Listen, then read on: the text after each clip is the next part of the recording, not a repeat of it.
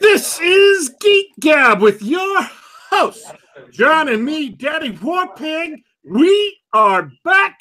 Geek Gab for Saturday, June 16th, 2017.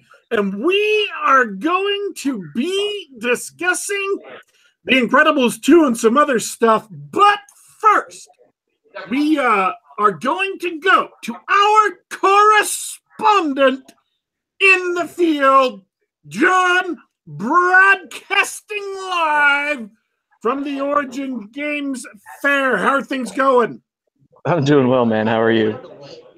Well, you know, it is what it is.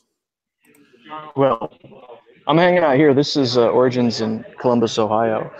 And this is the Vampire the Eternal Struggle Room. We're on a lunch break here for the second day of the North American Championship. So that's why everybody's still friendly and talking to each other.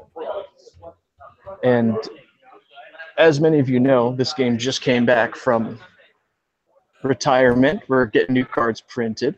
And the tournament this year, we had 50 people at Origins. And I'm just going to walk around a bit. Anybody watching on YouTube can check out my feed here. You need to rotate your phone like Can you hear me 90 okay? degrees sideways.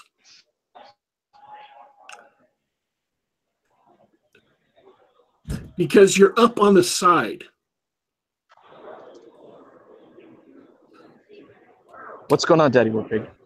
You're tilted. Like everything's up on the side. You need to rotate it 90 degrees to You one want that? direction. You want that? You want the wrong way? You want portrait mode?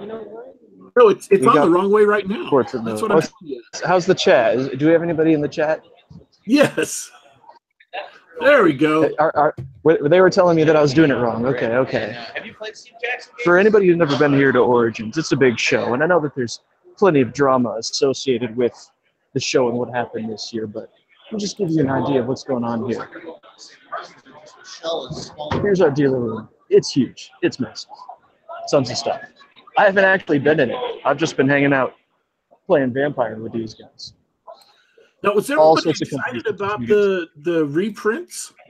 Absolutely. We've been seeing new decks. They released the new reprints in time for them to be legal for the championship. So we've been playing with all the new cards that they've been printing for the past couple of years. It's a really exciting time to get back into the game. Is there anything that non-Vampire the Eternal Struggle people would find interesting or fun at Origins? Well, absolutely. Origins is a massive gaming fair, and it's where Gen Con is the classic Dungeons and Dragons convention. This is a board game convention. You've got Munchkin, you've got all the big board game companies, you've got all the big card game companies, plus all the RPGs you want to play as well. So their main focus is board games, but they have everything else that you might expect at this kind of gaming convention, like authors, anime, video games, role-playing games, all that stuff. Even Magic the Gathering, of course. It's sad that with so many people that are having so much fun, that such a tiny, tiny fraction of the people who attend there are such assholes that they get great people booted. Yeah, it's a shame. I wanted to duck into the author booth and say hello to the Mountain What Writes, but I'm available.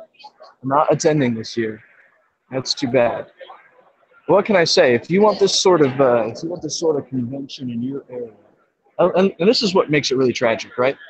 Because for a lot of these people, a lot of people who are here this weekend, especially from the area, this is their big event for the year, right?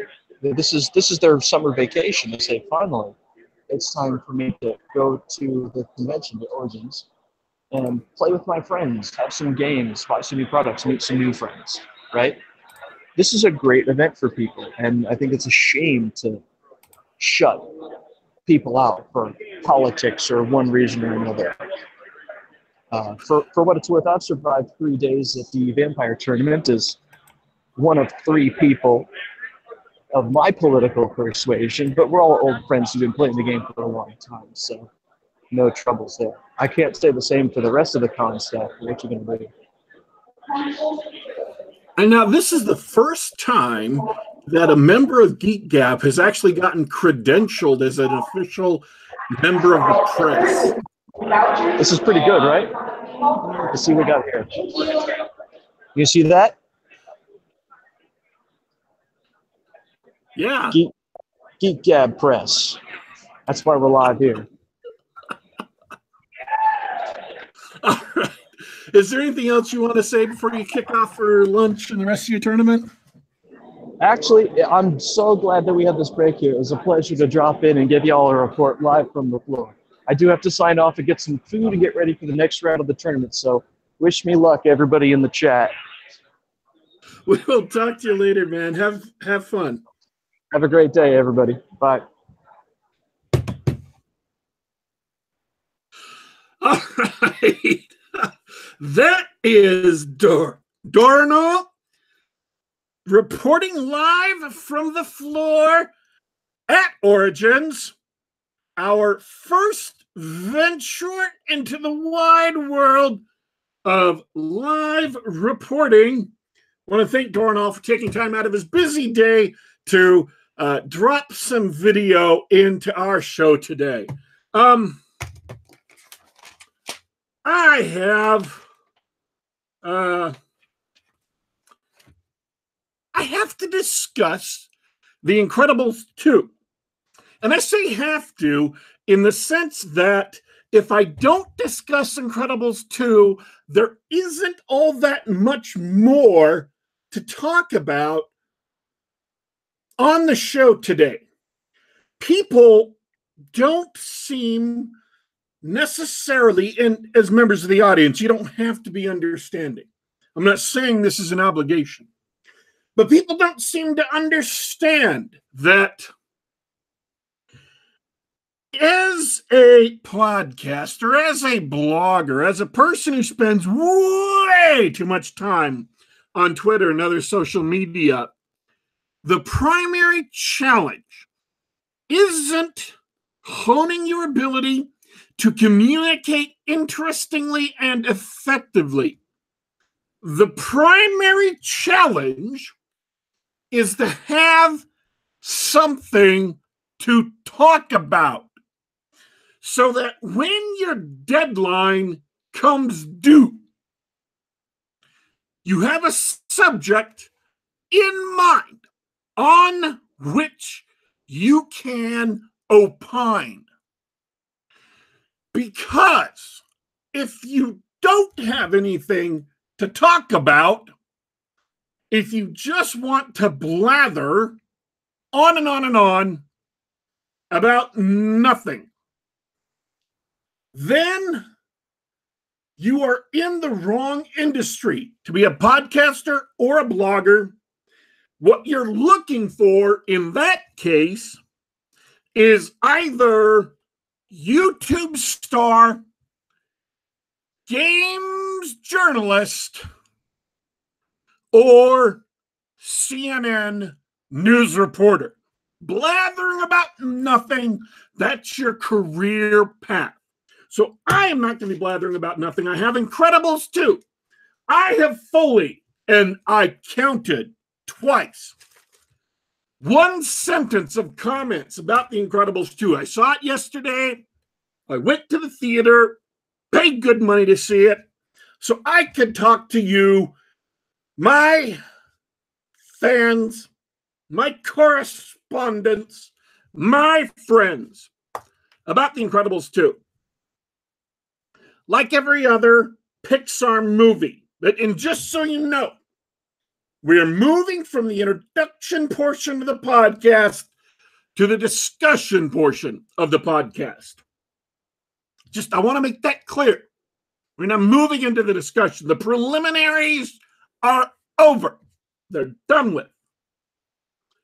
Like every other Pixar movie, Incredibles 2 has a short before it.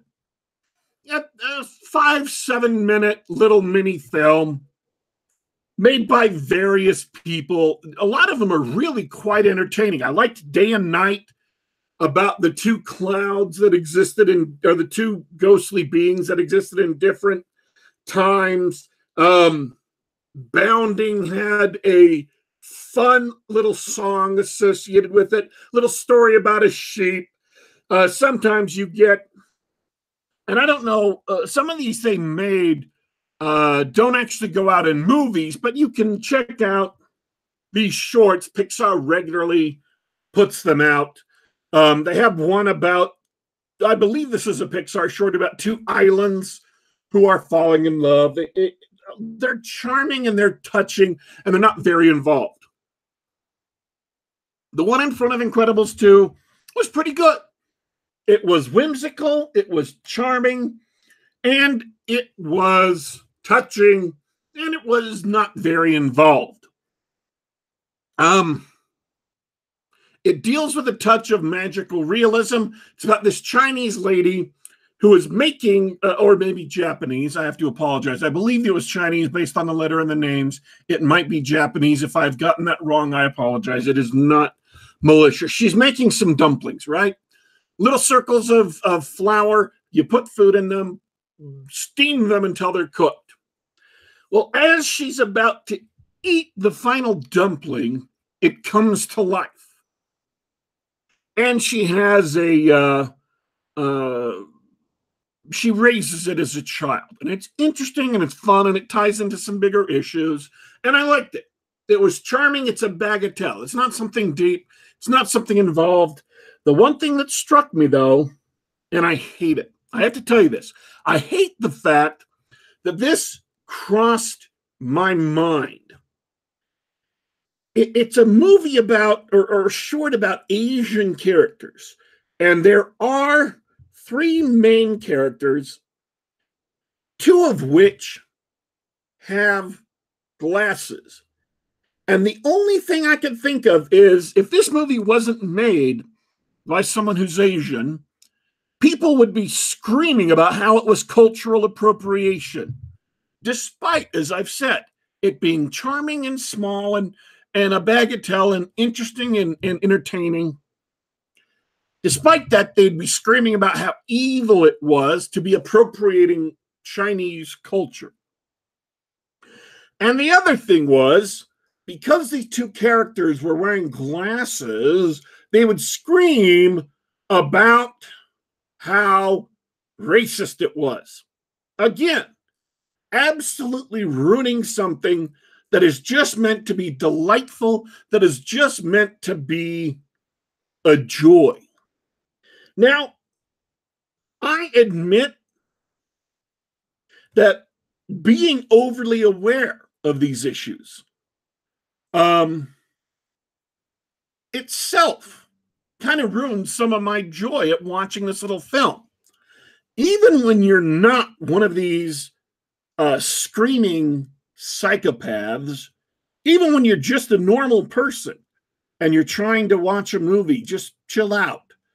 Knowledge of them, if you've had to, waded through this for a long time, can even ruin your enjoyment of it because you're thinking not of the movie, not of being swept away, but it just occurs to you what their angry, bitter reactions to it would be. And it saddens me that so much of our response to popular entertainment today has to be conditioned by, even in the rejection of these people, the knowing rejection of these people itself colors your experience. So they win anyway. And that's something I'm going to have to, I don't know what I'm going to do for myself. That's something that in anything I create in the future, I don't want to be changing what I create. I hate people who change what they create to appease to these people, but even changing what you create or knowing what they're going to say might affect your own creation process, writing, drawing, making music, whatever. And that kind of concerns me sometimes. I want to, in the future, make my own stuff, whatever that is, role-playing games, stories, whatever, without regards to these people at all. I don't want to think about them at all when I'm writing my material, either pro or con, reacting to them or not reacting to them. I just want to make what it is in my heart to make, pure creativity, heartfelt creativity without being forced into this rigid framework. And I wrote some tweets on Twitter the other day. I'm not going to read them now because I don't have them prepared. I wrote some tweets on Twitter the other day about creators, specifically in this case, writers. I was writing them to the Pulp Revolution, subcommittee on Twitter, the hashtag subculture on Twitter. And my recommendation for people who are creatives is to knowingly and deliberately strip themselves of artificial rules that they may have picked up, that they may have acquired over the years about what good writing is in the sense of grammar, necessary description, punctuation, so on and so forth. But they should know, or they should learn what, like the Bechdel test, right? The Bechdel test says, well, as a creator, you're sexist against women unless you have two female characters who are discussing something that doesn't involve a man. Anything like that, anything arbitrary, anything intrusive, anything that has been imposed from the outside, take it, strip it from you, so that when you write, you're not writing about this. You're just writing what's in your heart. So here, I just found the tweets while I've been talking. I've been doing a search on Twitter, multitasking for your benefit. So I want to read these tweets because I thought that even though it didn't quite perfectly encapsulate what I wanted to say, what actually came out, what I actually ended up saying is worth hearing and thinking about. So, good stories, I'm quoting myself here, are innately appealing. They give us what we want or need in our fiction.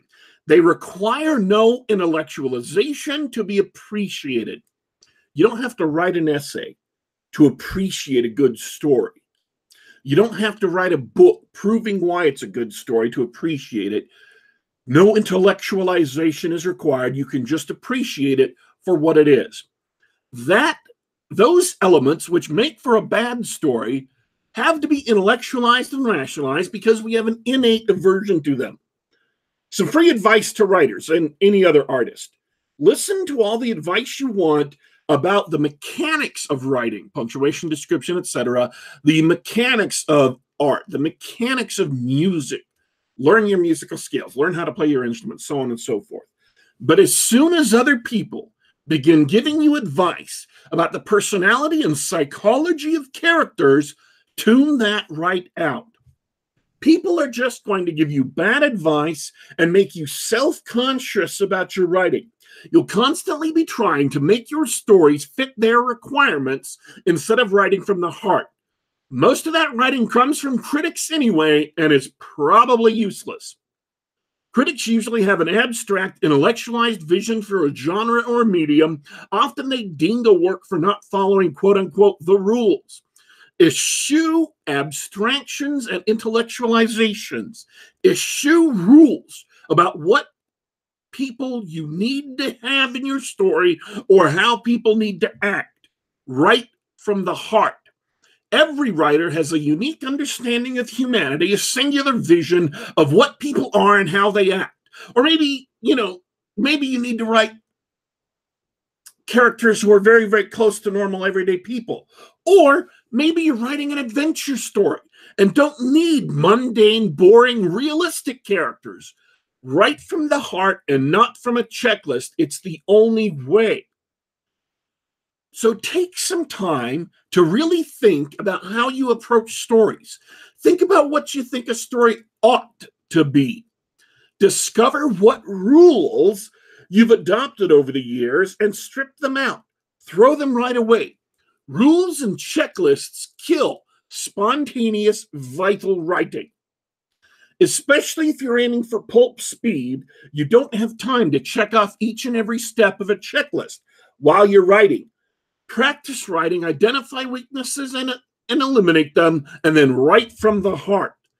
It's the only way. So I think that the person who made this short, this tiny little film, was actually writing from the heart. And my reaction to it, which has been conditioned by years of fighting on the front lines of a culture war, ruined partially, in some part, not the whole thing, my enjoyment of the film. And so my advice to myself and to other people is, it isn't necessarily a good thing when you're watching a TV show or movie to be too sensitive to cultural warfare issues. It is a good thing to cultivate moments where you can experience joy. Joy and enjoyment lift you up. They lift your burdens from you. They make you better able to withstand the vicissitudes of life. And as an audience member, putting aside culture war issues can result in more moments of joy for you. Don't let the angry, bitter people ruin your appreciation of something that is harmless and good fun. At the same time, or along the same lines, while you're writing or painting or whatever, don't let the bitter, angry people affect your art. Write from the heart, create from the heart, without regards to anyone else, either rejecting their opinions or accepting them. Strip out these intellectual things you may have learned along the way and create something good, create something moving, create something exciting. And that's the best way to reach an audience. And audiences are far more likely to love what you write if you do that. All right. Moving on to Incredibles 2 itself. And this suggestion, this critique of criticism, of your own ingrained reactions, also applies to Incredibles 2. Because it was a fun movie, had an interesting plot, they introduced some interesting supers who had cool powers and were cool characters. They had personalities. They weren't flat, they weren't cliched, they didn't fit into stereotypes. And these interesting supers with interesting powers used them in interesting ways. It was enjoyable. Instead of the fights that were there being straight up slugfests where one hero pounds another and the other pounds them back, they had fights or action scenes where the characters used their powers in ways that were not directly expected and that made them more interesting than slugfests typically are. And so you can tell that the people who made the movie put a lot of time into thinking it out, put a lot of time into creating these characters and how their powers manifested and how they could use them. I appreciated that. Most of the movie is enjoyable. Most of the movie is exciting. Most of the movie is worthwhile. Kids will love it, and I enjoyed most of it. There were a few moments that I did not enjoy, but I think, looking back on it, it was because I was overly sensitive to culture war issues.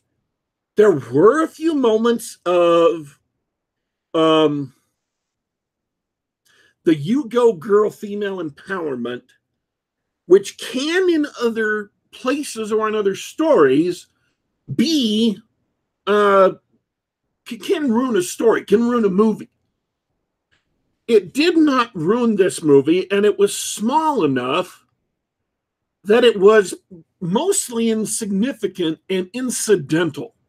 This is not a movie written with the notion in mind to be a propaganda film. Now, I understand that there's a lot of people who may disagree with that, and they may have reams of reasons and good reasons to disagree with that in their minds. But once again, my recommendation is do not let every day and every hour and every minute of your life become tainted by the bad guys.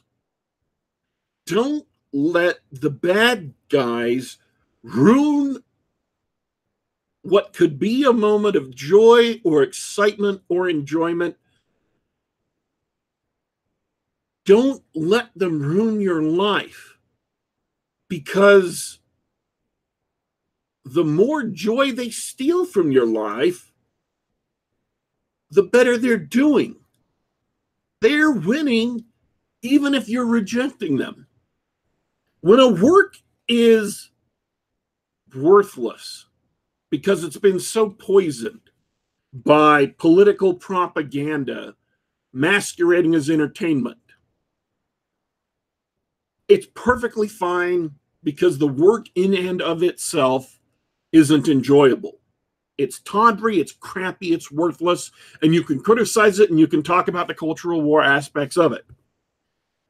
But if a movie is primarily joyous, fun, and this movie, to venture into culture warfare territory, it talks about or revolves around the notion of a nuclear family coming together through adversity, growing stronger because of adversity, supporting each other, caring about each other, loving each other, tolerating each other even when they have disagreements.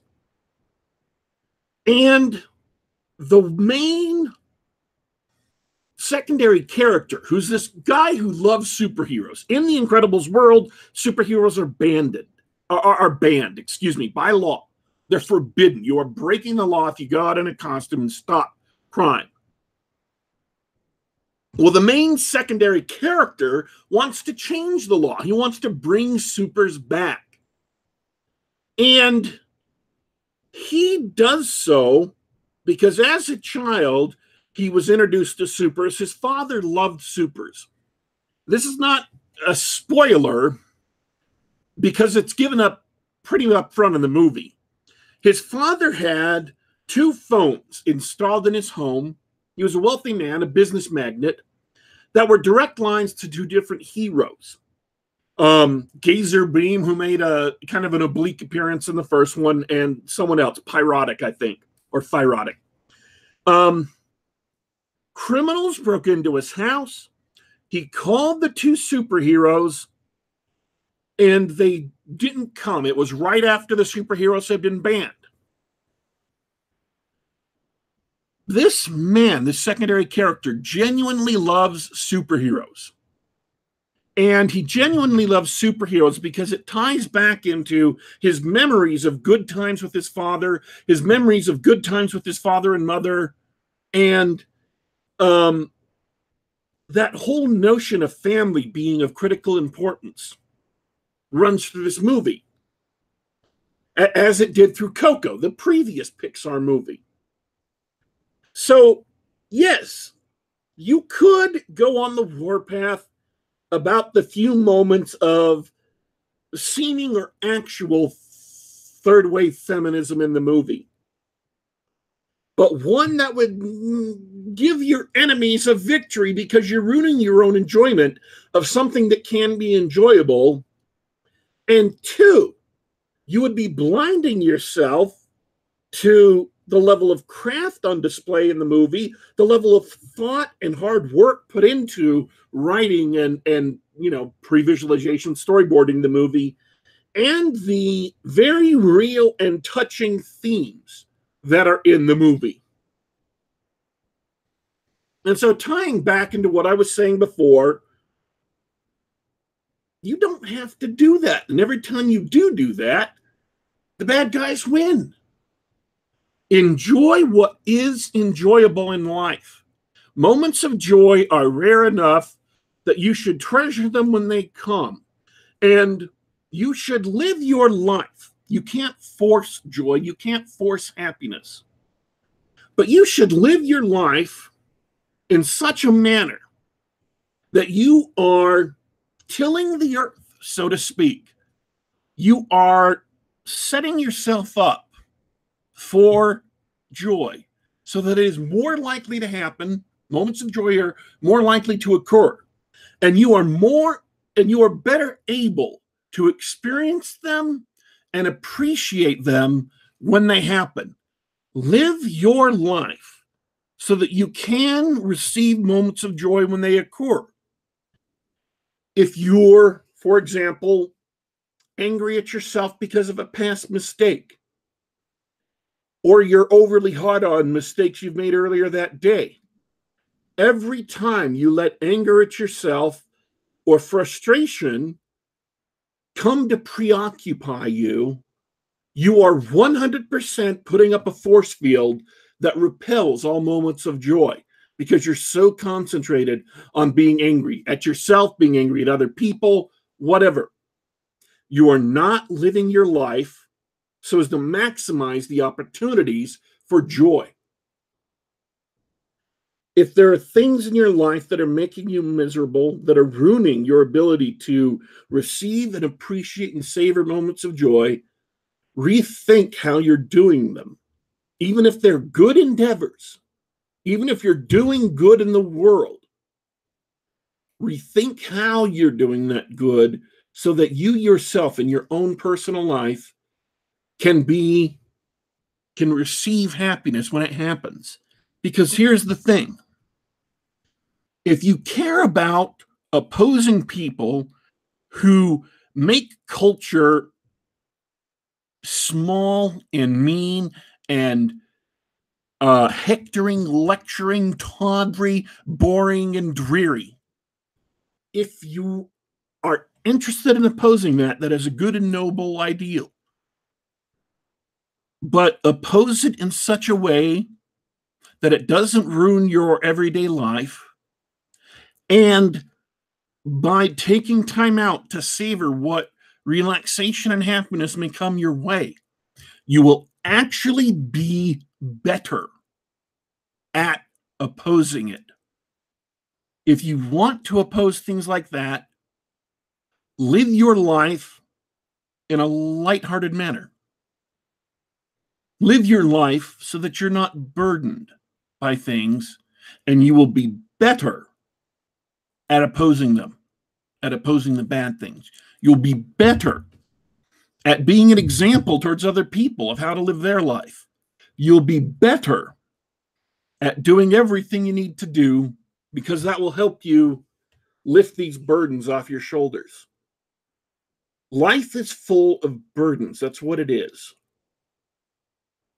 We are blessed that we can put those burdens down for a moment when we are engrossed in a movie or story or novel or a beautiful piece of music or spending time with our loved ones. Don't ruin those good moments by taking up your burdens unnecessarily.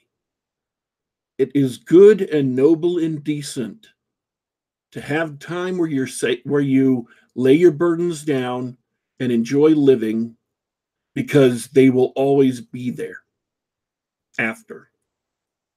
Take time to be happy, and you will better be able to bear your burdens afterwards.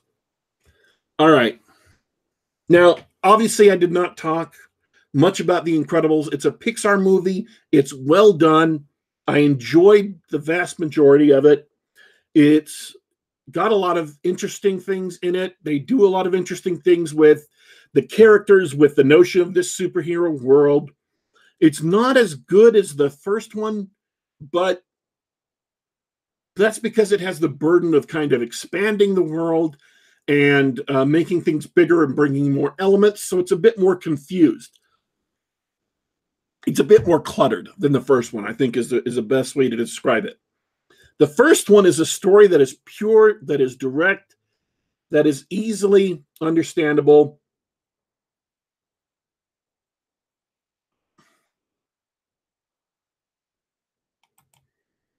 I hope it looks like maybe some technical problems came our way. We'll see. Anyways, I would recommend going and seeing this movie. Thanks for tuning in, folks. This is Geek Gab, Saturday, June 16th, 2018. We're talking about The Incredibles and also a live report from Origins. You can find us on youtube.com/geekgab. You can find us on the Google Play Store. You can find us on the iTunes Store, and you can find us on soundcloud.com. Just do a search for Geek Gab. Thanks for everybody tuning in. We had a great show today. We appreciate all the comments in the discussion. We are leaving you for today. We are signing off. But don't you worry. Don't you fret. We will be back.